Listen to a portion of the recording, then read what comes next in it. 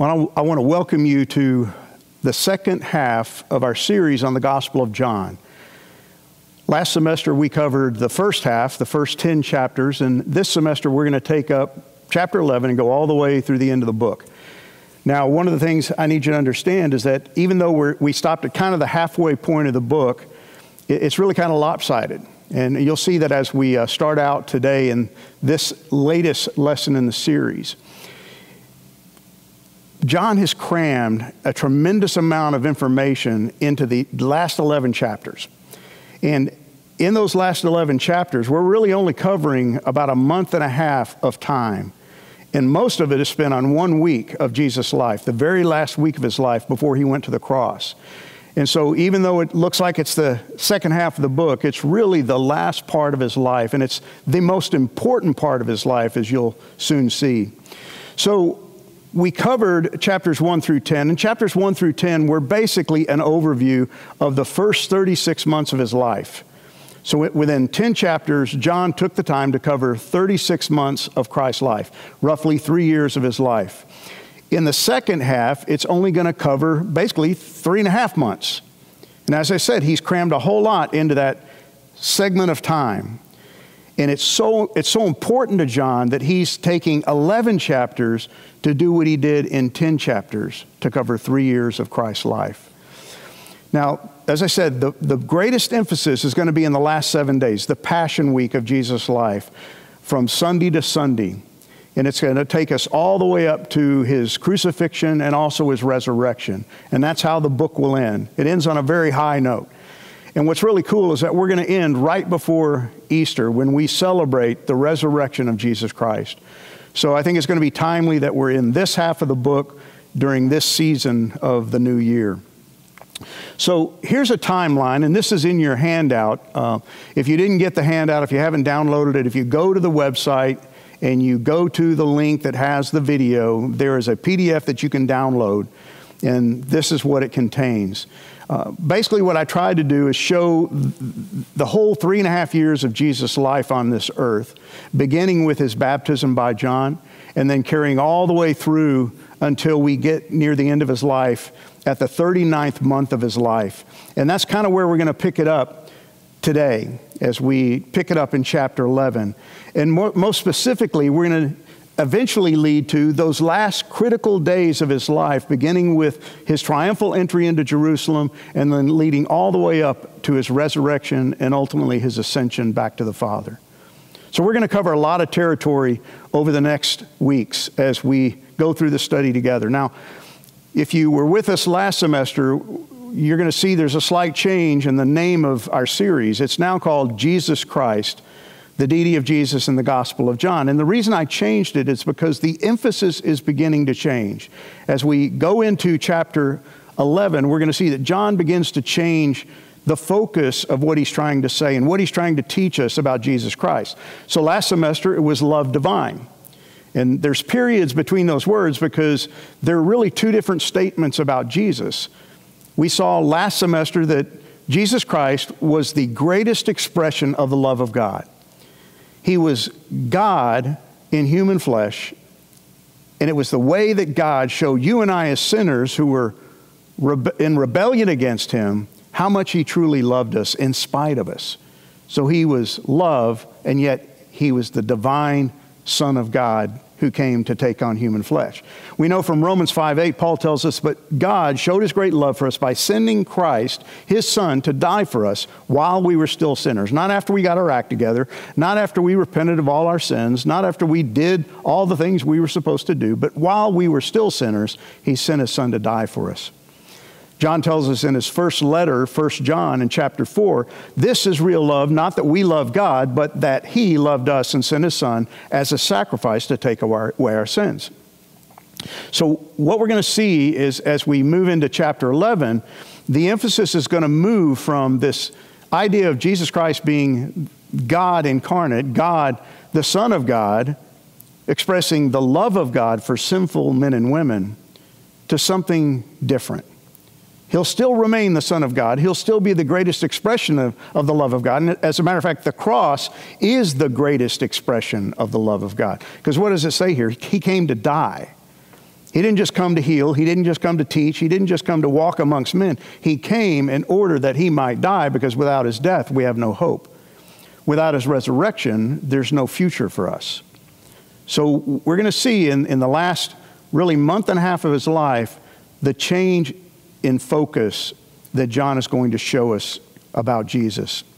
So we know from last semester that Jesus was more than just a man. Now, he was a man, and that was very important for John to get across to his readers. He wanted them to understand that Jesus was a man. He was human. He was born to Mary. He lived with us. He ate amongst us. He slept. He grew weary. He had pain. All the things we suffer, he suffered. He was a man, but yet he was also the incarnate Son of God. He was something incredibly different, like nothing we have ever seen before on this planet. He's what the scripture call God in the flesh, God incarnate. That's what that word means in the Latin. It's God in meat, basically. Jesus Christ, the Son of God, left glory, according to Philippians chapter 2, and took on human flesh and came to dwell among men. That's what sets him apart. We know from John chapter 1, verse 18, no one has ever seen God. Nobody's ever laid their eyes on God. Even Moses, when he asked to see the glory of God, was put into the cleft of the rock, and he only got to see the back of God. We're not even sure what that looked like, but if he had seen the face of God, he would have died. So no one has ever seen the face of God, but the unique one, who is himself God, speaking of Jesus, is near to the Father's heart, and he has revealed, manifested, shown forth God to us. How did he do it? He did it by taking on human flesh and living amongst us. He was 100% God and 100% human. Now, back in chapter 3, when Nicodemus, the Pharisee, came by night to have a meeting with Jesus because he was intrigued by Jesus. He didn't know what to think about this rabbi from Nazareth. So he shows up at night in secret and has a one-on-one meeting with Jesus. And Jesus said some pretty profound things to this Pharisee. Here's one of the things he said that we're very familiar with. It's John 3:16. He says, "For God so loved the world that he gave his only Son, that whoever believes in him, that he is the Son of God, should not perish but have eternal life." Now, this whole conversation that he had with Nicodemus left this guy's head spinning. You know, Jesus said, unless you are born again or born from above, you'll never enter the kingdom of God. And for Nicodemus, a Pharisee and a faithful keeper of the laws of God, he thought he already had a ticket stamped to glory. But Jesus said, no, that's not the case. You're not going to enter into the presence of God through your righteous acts.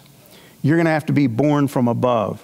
And this whole conversation confused Nicodemus.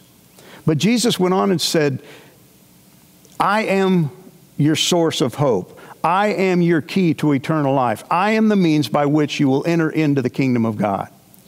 And once again, Nicodemus, confused by Jesus' words, not understanding what he was trying to tell him, would eventually walk away, confused, probably upset, maybe even a little bit irritated with the things that Jesus said to him. But we're going to see in the second half of the book, again, that change, that shift in tenor and focus by John. But for 10 chapters, he has tried to establish for you and I, the readers of his gospel, the very fact that Jesus was the Messiah. Now, what does that mean? Well, the Messiah was the anointed one, the long-awaited one that the Israelites knew was coming. He had been promised by God in the Old Testament scriptures, and they had been waiting for him for centuries. And so when Jesus shows up on the scene, they really believed he might truly be the Messiah. But they were expecting something pretty unique. They were expecting a king. They were expecting someone like David. They were expecting him to rise up and lead the people in rebellion against the Romans and set Israel back on the proverbial throne of the region. They would become a powerhouse again. They would be set free from subjugation. That's what they were expecting. And Jesus didn't quite fit the bill, but they were intrigued by his miracles and his message, and they began to follow him.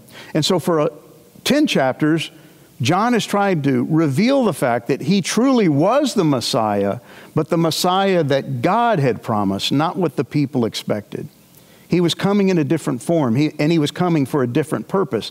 And that's what the last 11 chapters is all about. we're going to see that in chapter 11 all the way through chapter 21, John is going to reveal the mission that Jesus came to accomplish. We've seen him do miracles. We've seen him heal the sick. We've seen him do all kinds of fantastic things, and he's spoken all kinds of incredible messages to the people. But that's not really why he came. Those things were done to validate who he was, but really he came to do one thing and one thing only: to complete the will of his Father, to go to the cross, to die on behalf of sinful men and women like you and me. And so that's what we're going to find out in these last 11 chapters. So it's Jesus Christ. Now, for years growing up, I thought that was his last name. His whole name was Jesus Christ. I don't think he had a middle name, but it was Jesus Christ. So I thought that was his last name. But Christ is really the Greek translation of Messiah. It's a designation. It has nothing to do with his name. His name is Jesus, which means Savior. But his title is Christ, Messiah. And you're going to see that used interchangeably by John throughout his gospel. And so that's why I've called this second half of the series Jesus Christ. Again, periods between the words because they're really dealing with two different things. When Jesus came as a man, he was born to Mary, born of a virgin, but he was born from her womb as an infant. So he was fully human. But as we just said, he's also fully God. That's the Christ part. He came as Jesus, but he was also the Messiah, the long-awaited Messiah. He grew up to be a rabbi at 30 years old when his ministry began, which was the age that any Jewish man could become and serve as a rabbi. He served. He walked around teaching as a rabbi. He was commonly referred to as a rabbi during his 3.5 years of ministry. But he was also the Redeemer of Israel, the Redeemer of sinful men and women. He was sent by God. He was a teacher. How often have we heard him referred to as the teacher? The Pharisees would come and almost sarcastically refer to him as teacher. We have a question for you. He was a teacher. As a rabbi, he was a teacher. He taught a lot. And when he taught, the people were amazed at the power of his words and the wisdom of his teaching. But he's also a healer. Now, not just the healer of people with diseases, but ultimately the healer of man's greatest problem, which is sin and separation from God. You see, these two categories of Jesus, the man, and Christ, the Redeemer, the Son of God, the Savior of the world, go hand in hand, but they're slightly different in a sense. He was a servant when he walked this earth. He served his disciples. He served the weak and the poor. He washed his own disciples' feet, as we'll see. And yet he was the Savior. All the while he walked with them, he was their Savior. And he knew what he was going to have to do to save them, which is go to the cross. And they never could get their heads and hearts around that concept. They loved to be served by him, but they really didn't understand that he was going to have to die for them. They referred to him as their master, and yet he was truly their Messiah. Now, they would admit that he's their Messiah, but again, every time they did that, it was couched in their definition of Messiah, their expectation of the Messiah. And that's why they were always thinking about, when he sets up his kingdom, we're going to be able to rule with him because we've hung out with him. We've endured with him. We've been there through thick and thin with him. And they were thinking about an earthly kingdom, but Jesus had come to establish something completely different. He was their friend. They loved Jesus. They would lay down their lives for Jesus. At least they thought they would. And yet he was really their king. And at no point in chapters 1 through 10 do we ever really see the disciples treat Jesus like a king. They wanted him to be the king, but they didn't think it would really happen until he was actually sitting on a throne. But the truth was, Jesus left a throne to come down to earth. He was already king. They just hadn't acknowledged it yet. They hadn't admitted it yet. They hadn't understood it yet. He was their provider.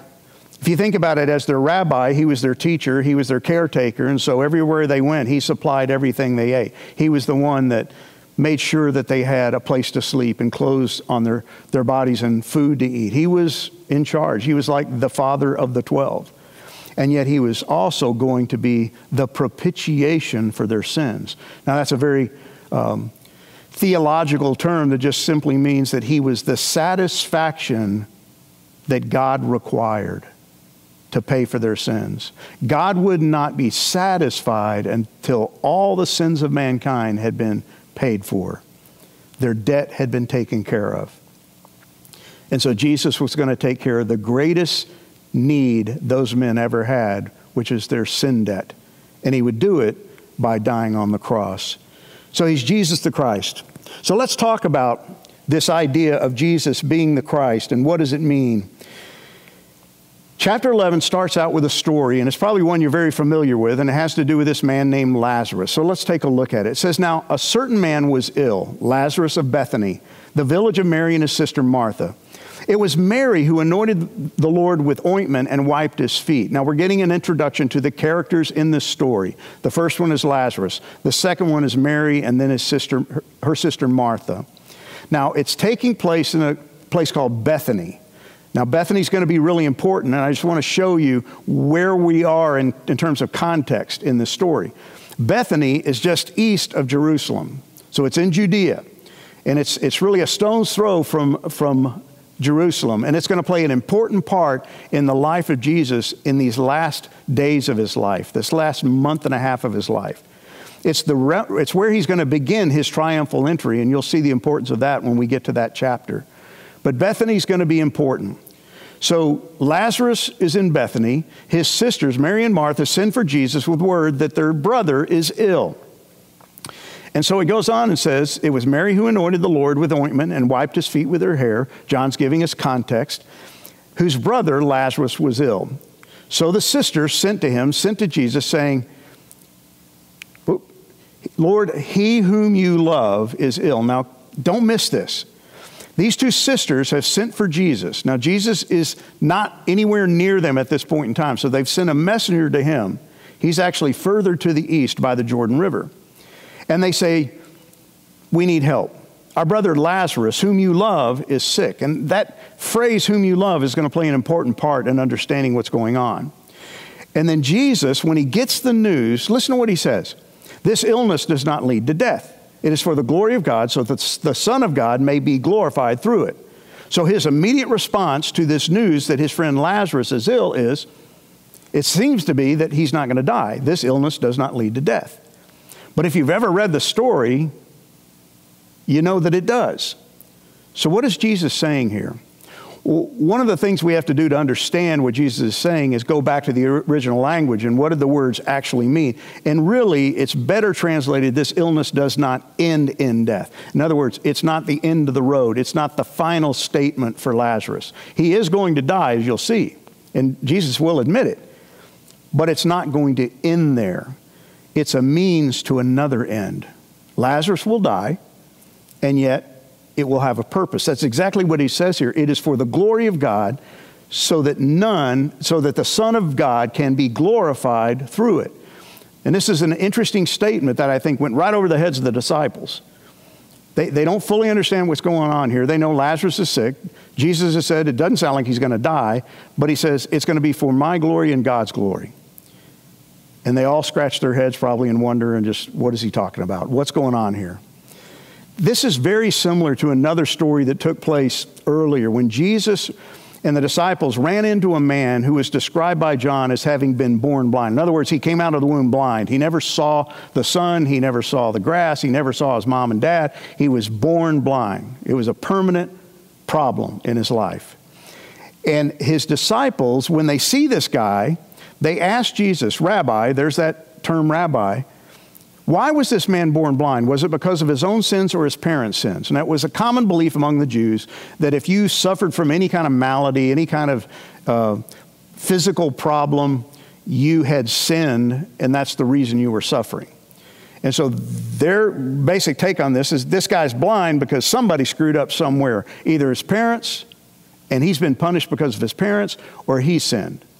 Now, the fact that he was born blind makes it sound like it was probably his parents, because he didn't come out of the womb able to see. He came born blind. So it's like he inherited this malady because of his parents. But Jesus is going to tell them it was not because of his sins or his parents' sins.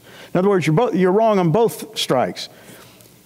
It's because God wants to show his power. And so Jesus knows something they don't know. This was a divine appointment. It was ordained by God that they would run into this guy.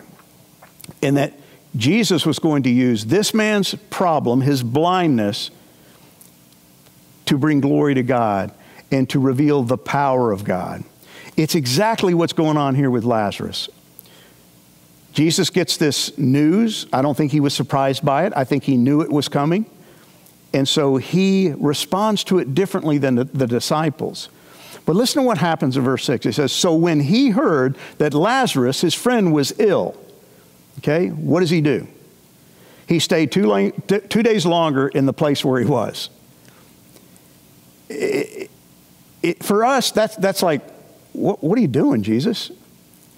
If you know he's ill and you can do something about it, and you obviously can, why haven't you gotten up and left? But he delays. It says, so, in other words, the result of his knowledge of this news is he waits. He delays for 2 whole days. And then it says, after this, he said to his disciples, let's go. All right, we're going. We're going to Bethany. Get your stuff together. And again, the disciples were always at a loss as to what Jesus was trying to do.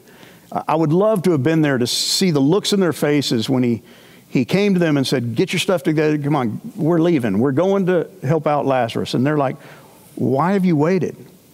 Why have you waited 2 whole days? And it was going to take them a couple of days to get there. So we're probably 4 days out from him ever getting to Bethany to help out his friend. But listen to the disciples. The other thing they had on their mind was the idea of him going back into Judea, because something bad had happened in Judea back in chapter 10. They say, Rabbi, the Jews were just now seeking to stone you, and you're going to go there again? You're going to go back into the lion's den? You're going to go back into this region where the Jewish religious leaders hate your guts? And they're afraid, not just for him, but for them, that he would venture back into this situation. Well, what happened? Well, here's again the context you need to understand. Jesus is somewhere along the Jordan River, and these 2 arrows point to where we think he probably was. We have no way of knowing exactly. But he's all the way over on the other side of the Jordan River, and he's got to get to Bethany, which is really just a few miles away from Jerusalem in Judea. And Jerusalem is the home of who? The religious leaders, the Sadducees, the Pharisees, the high priest, and they all hate Jesus with a vengeance. Well, what happened there is that they tried to stone him. The last time he was there, chapter 10, he got into a confrontation. Here's what he said to those men, those religious leaders who hated Jesus with a passion, saw him as a thorn in their flesh, wanted to get rid of him because he was leading the people away and astray and away from them. Here's what he said to them. My sheep hear my voice, and I know them. And they follow me, and I give them eternal life. Now, keep in mind what he said that got him in trouble with these guys. He's talking about eternal life. And they will never perish, and no one will snatch them out of my hand. My Father, who has given them to me, is greater than all, and no one is able to snatch them out of my Father's hand. I and the Father are one. Now, that last statement was a deal breaker for the Pharisees. With that statement, Jesus is claiming equality with God Almighty. That's blasphemy, as far as they're concerned. So not only is he offering eternal life, he's telling them, I offer eternal life because I and the Father are one. I am equal to God Almighty, and I have the power to offer life to whoever I want to offer it to. And the result was they picked up stones to stone him.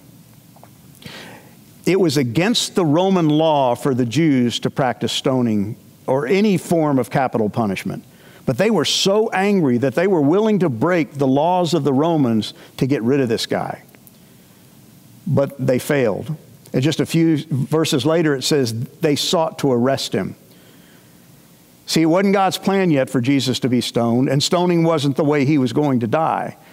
But yet it shows us how angry they were at Jesus, and it's going to lead into these last days of his life and their vengeance to get rid of him once and for all. And you can see why the disciples are a little bit upset that you would want to go back to Judea, near Jerusalem, and run the risk of running into these guys again, or them finding out that you're nearby. They were not going to give up their intentions to kill Jesus. So Jesus says something really interesting to them. And it sounds like Yoda. What he says is really kind of proverbial in its style. Jesus talks sometimes in such cryptic ways that it's really hard to understand exactly what he's saying. Here's what he tells these guys. Are there not 12 hours in the day? Well, yeah. If anyone walks in the day, he doesn't stumble because he sees the light of this world. Okay, I get that part. But then he goes on and says, but if anyone walks in the night, he stumbles because the light is not in him. What is he saying? And again, I love to imagine what the 12 disciples are sitting there listening to say this. He's told them that we're getting ready to head back in Judea, and all they're thinking about is Pharisees with stones in their hands, and he gives them this little speech. What's he telling them? There is so much built into this, and it all goes back to a theme that John has hammered home really hard in the first 10 chapters, and it has to do with Jesus as the light of the world. John chapter 9, Jesus said, we must work the works of him who sent me while it is day. In other words, I have a time period in which I have to do what I've been called to do. Night is coming when no one can work. As long as I am in the world, I am the light of the world. In other words, I'm here, I have a job to do, and as long as I'm here, I shed light on this very dark situation. But the day's coming, and very soon, when the light will be snuffed out. So he's telling them, we've got work to do, in spite of what the Pharisees have said, and the threats, and the risks. We've got a job to do. I have a job to do. We know in John 8:12, he said, I am the light of the world. That's one of the many I am statements of Jesus. I am the light of the world. I'm the one who brings light into the darkness of sin. He said, whoever follows me will not walk in darkness, but will have the light of life. He's trying to let these men know, as long as you're with me, you'll be okay. You're gonna not walk in darkness. You're gonna walk in light because I am with you. Trust me. Rely on me. Keep following me. Don't worry about the Pharisees. Don't worry about the Sadducees. You know, in my devotionary I wrote that you should have a copy of, I said this: Jesus assured them that as long as he was acting in accordance with his Father's will, in other words, walking in the light of day, doing what God had called him to do, he would be perfectly safe. No one could stone him. No one could harm him. Nothing was going to happen to him that was outside the will of God, as long as he stayed faithful to the will of God. And the second thing is that as long as they remain in step with him, walking with him in the light of his glory, they would not stumble. They would be fine.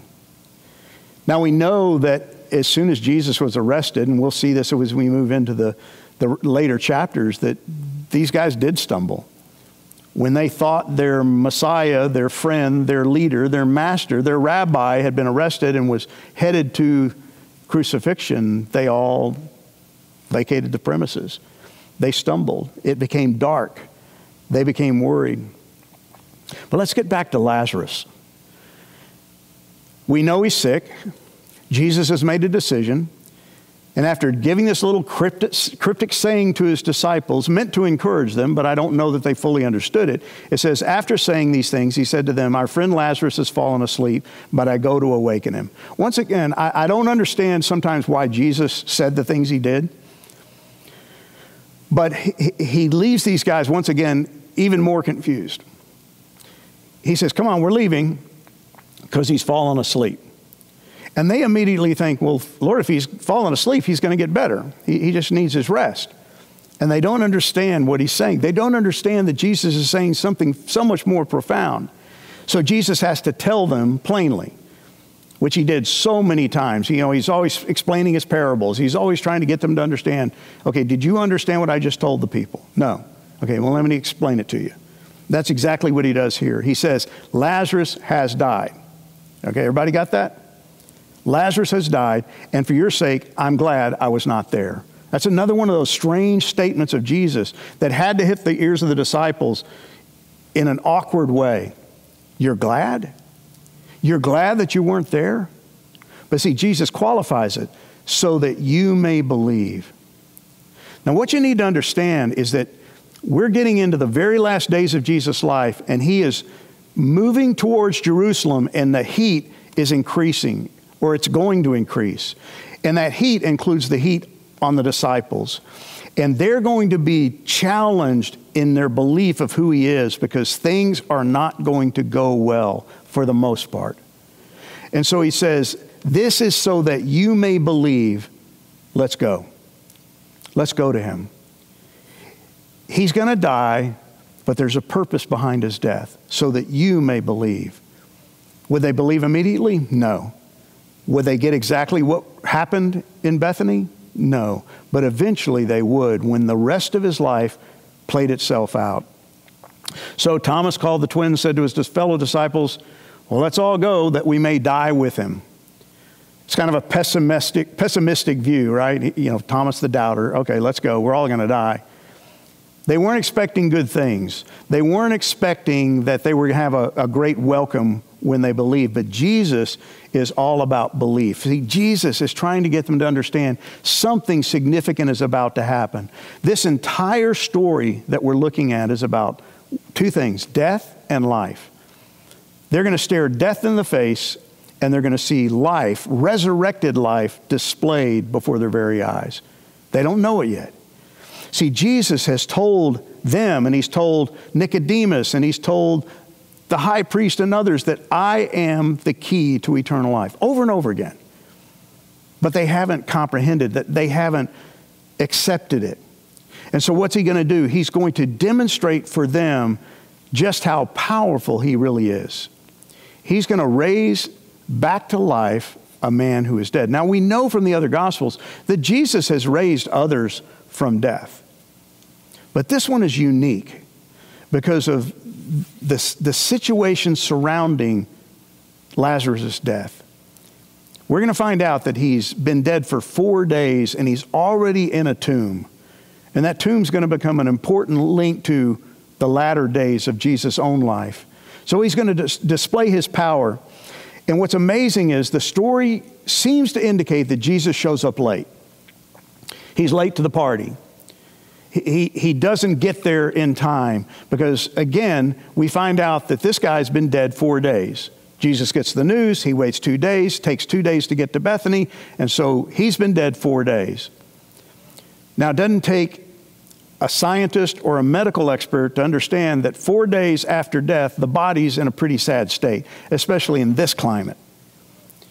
And we're also going to find out he's already been placed in a tomb. So he's been prepared for burial, been wrapped in cloths, he's been stuck in a tomb with a stone rolled over the door, and he's begun to rot.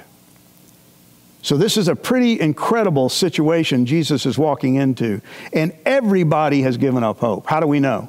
Because the two sisters, Mary and Martha, greet Jesus independent of one another, and they both say the same thing. Martha says, Lord, if only you had been here, my brother would not have died. If you would have shown up on time, he'd still be here, because you could have healed him. But she didn't expect anything beyond this point, because he's dead. Well, Mary has the same reaction. She falls at his feet. Lord, if only you had been here, my brother would not have died. If you would have shown up on time, my brother would still be here. You see the doubt, you see the despair, the disappointment, that they knew that Jesus could heal their brother because they had seen him do it of others, but Jesus had shown up late. He hadn't gotten there in time to save their brother, but they were going to find themselves to be so wrong. And that's why this story is so critical. It's the key point in the life of Jesus that turns the page into what he came to do and reminds us of the incredible nature of his mission. So Jesus says to Martha, your brother will rise again. Again, kind of a cryptic statement. She doesn't fully understand what he's talking about. And she says, well, yeah, he's going to rise again at the resurrection. She thinks Jesus is talking about some future event when the dead will rise. And Jesus says, you know, you're kind of right, but you're also wrong. And he tells her something significant. He goes, your brother will rise. And then he says, I am the resurrection. You're thinking about something way out there in the future. Guess what? It's standing right in front of you. The power behind the future resurrection is me. He says, I am the resurrection and the life. You don't have to wait. You can be guaranteed that event even now. And on top of that, Lazarus is going to rise again, right now. Not in the future, but now. Because I have the power to make it happen. Whoever believes in me, though he die, yet he shall live. And everyone who lives and believes in me shall never die. Jesus is letting her know that the key to eternal life is him. And this poor woman, she's obviously in grief. She's been crying for 4 days. Her brother is dead. And I'm going to cut her some slack. She didn't get it. She didn't understand it. But Jesus says, I'm the resurrection. I'm the life. If you believe, you will live and never die. And then he asks her, do you believe this? Man, what a statement to put somebody on the edge. To really confront them and say, do you believe all that I just told you? Do you believe this? And she says, well, yes, Lord, I believe that you are the Christ, the Son of God, who's coming into the world. I believe these things. Notice she doesn't really answer his question directly. She says, here's what I do believe. I believe you're the Christ. And here's what she believed. I believe you're the long-awaited Messiah. I believe you're the future King of Israel. I believe you to be a miracle worker and healer. That's why we called you, but you showed up late. I believe you to be the Son of God. I believe you to be everything, but I don't believe that you can give life to the dead. At no point in this story does anybody other than Jesus ever show any idea that this guy is going to rise from the dead. The disciples, Mary, Martha, the mourners, her friends, other family members, people from the village, they have no clue, no expectation that Lazarus is ever going to come out of that tomb. Until when? The future resurrection. But see, Jesus had another plan. Jesus was going to give life to the dead because he said to Nicodemus again, whoever believes in him, in me, shall not perish but have eternal life. See, here's this guy. He's dead. He's perished. But guess what?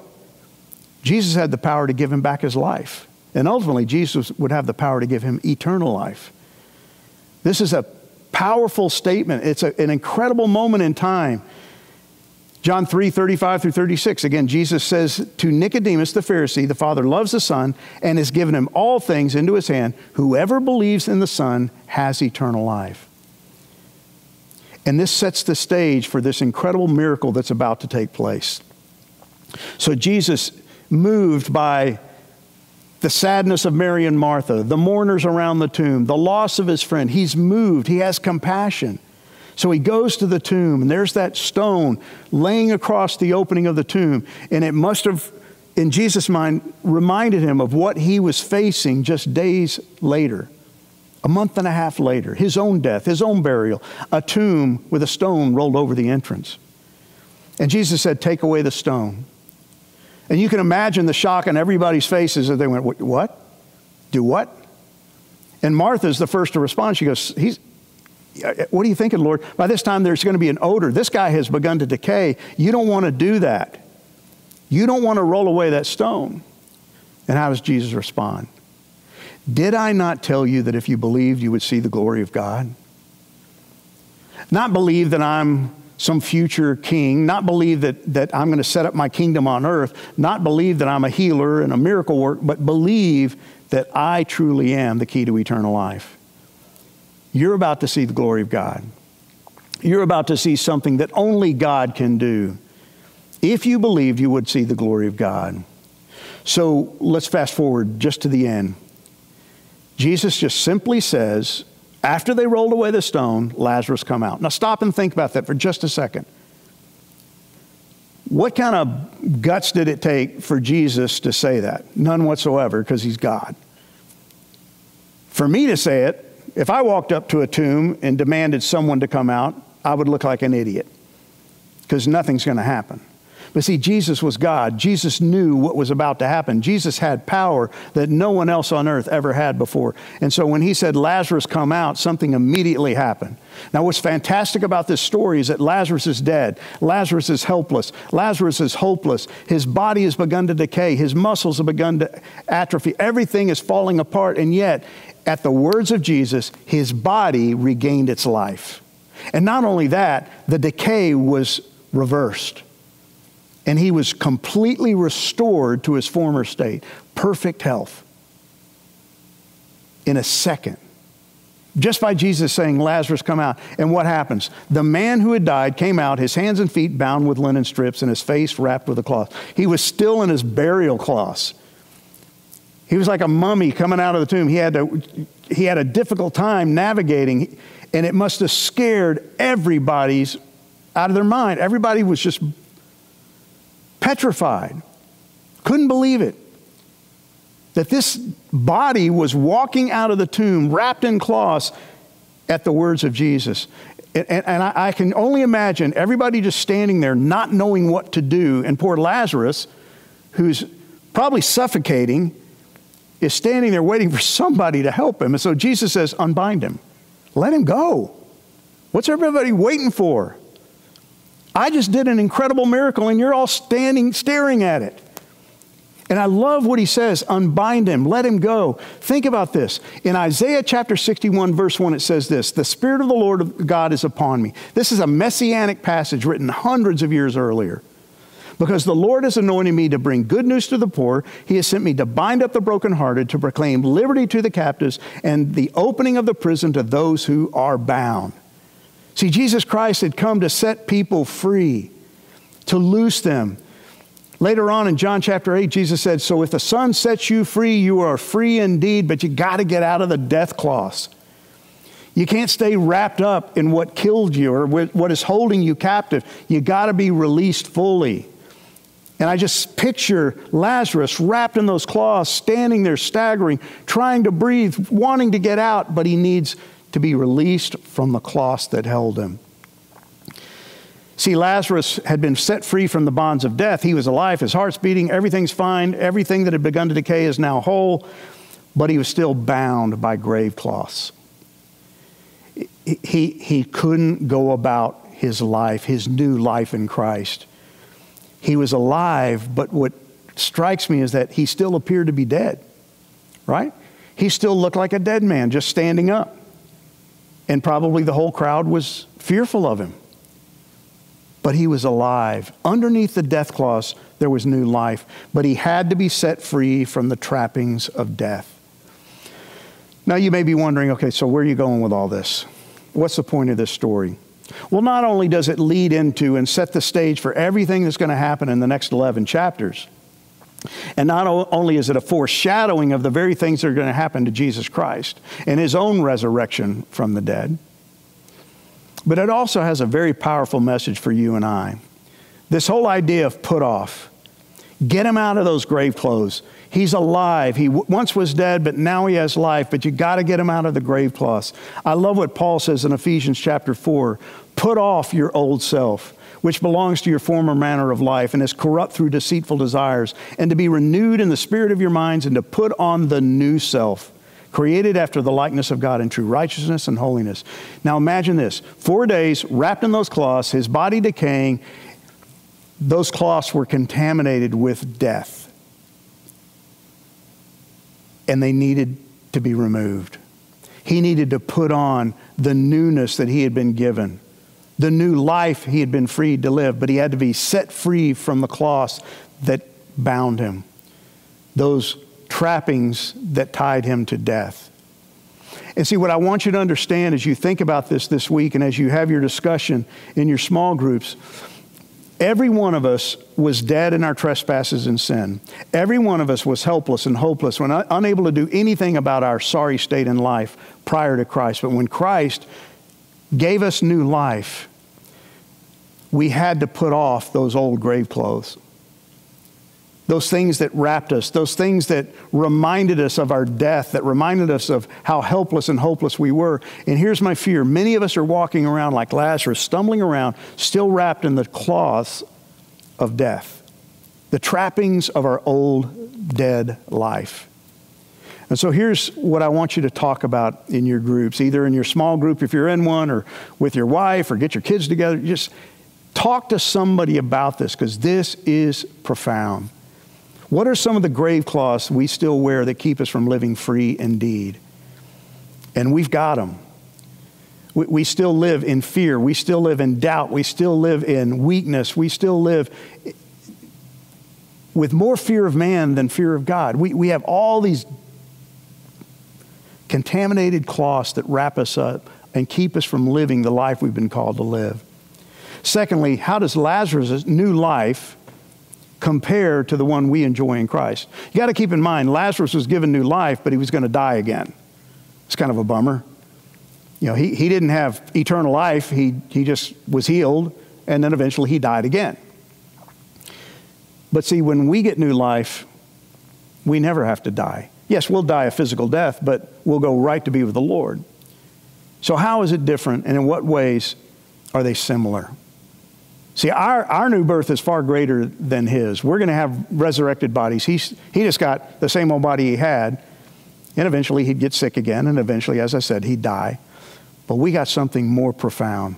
Finally, look back at verse 40. Discuss how this miracle revealed the glory of God. How did Jesus, doing what he did, saying, Lazarus, come forth, reveal the glory of God? And what does it say about what's going to happen in about a month and a half later? Let me pray for us, and you guys have a great week, and I'll see you next week with chapter 12. Father, thank you for your word. Thank you for your Son. Thank you for all that you do to reveal to us in your word the gift that we've been given through Jesus Christ. I thank you for the story of Lazarus, because it's the story of all of us. It's the story of who we were, where we were before Christ came into our life. We were dead. We were helpless. We were hopeless. We were wrapped in the death cloths that kept us in a tomb, unable to do anything of value for you or anyone else. And we were headed to permanent death, separation from you for eternity. And yet Jesus Christ died on the cross out of your love for us so that we might be made right with you. And as a result, we've been given new life in Christ. We have been set free. And as Jesus Christ himself said, he who the Son sets free is free indeed. Would you help each and every one of us to live as free as you have made us, no longer trapped in the cloths of death, but robed in the righteousness of Christ. Thank you, Father, for this opportunity, and we pray your blessings on the week ahead of us, and we pray this in Christ's name. Amen.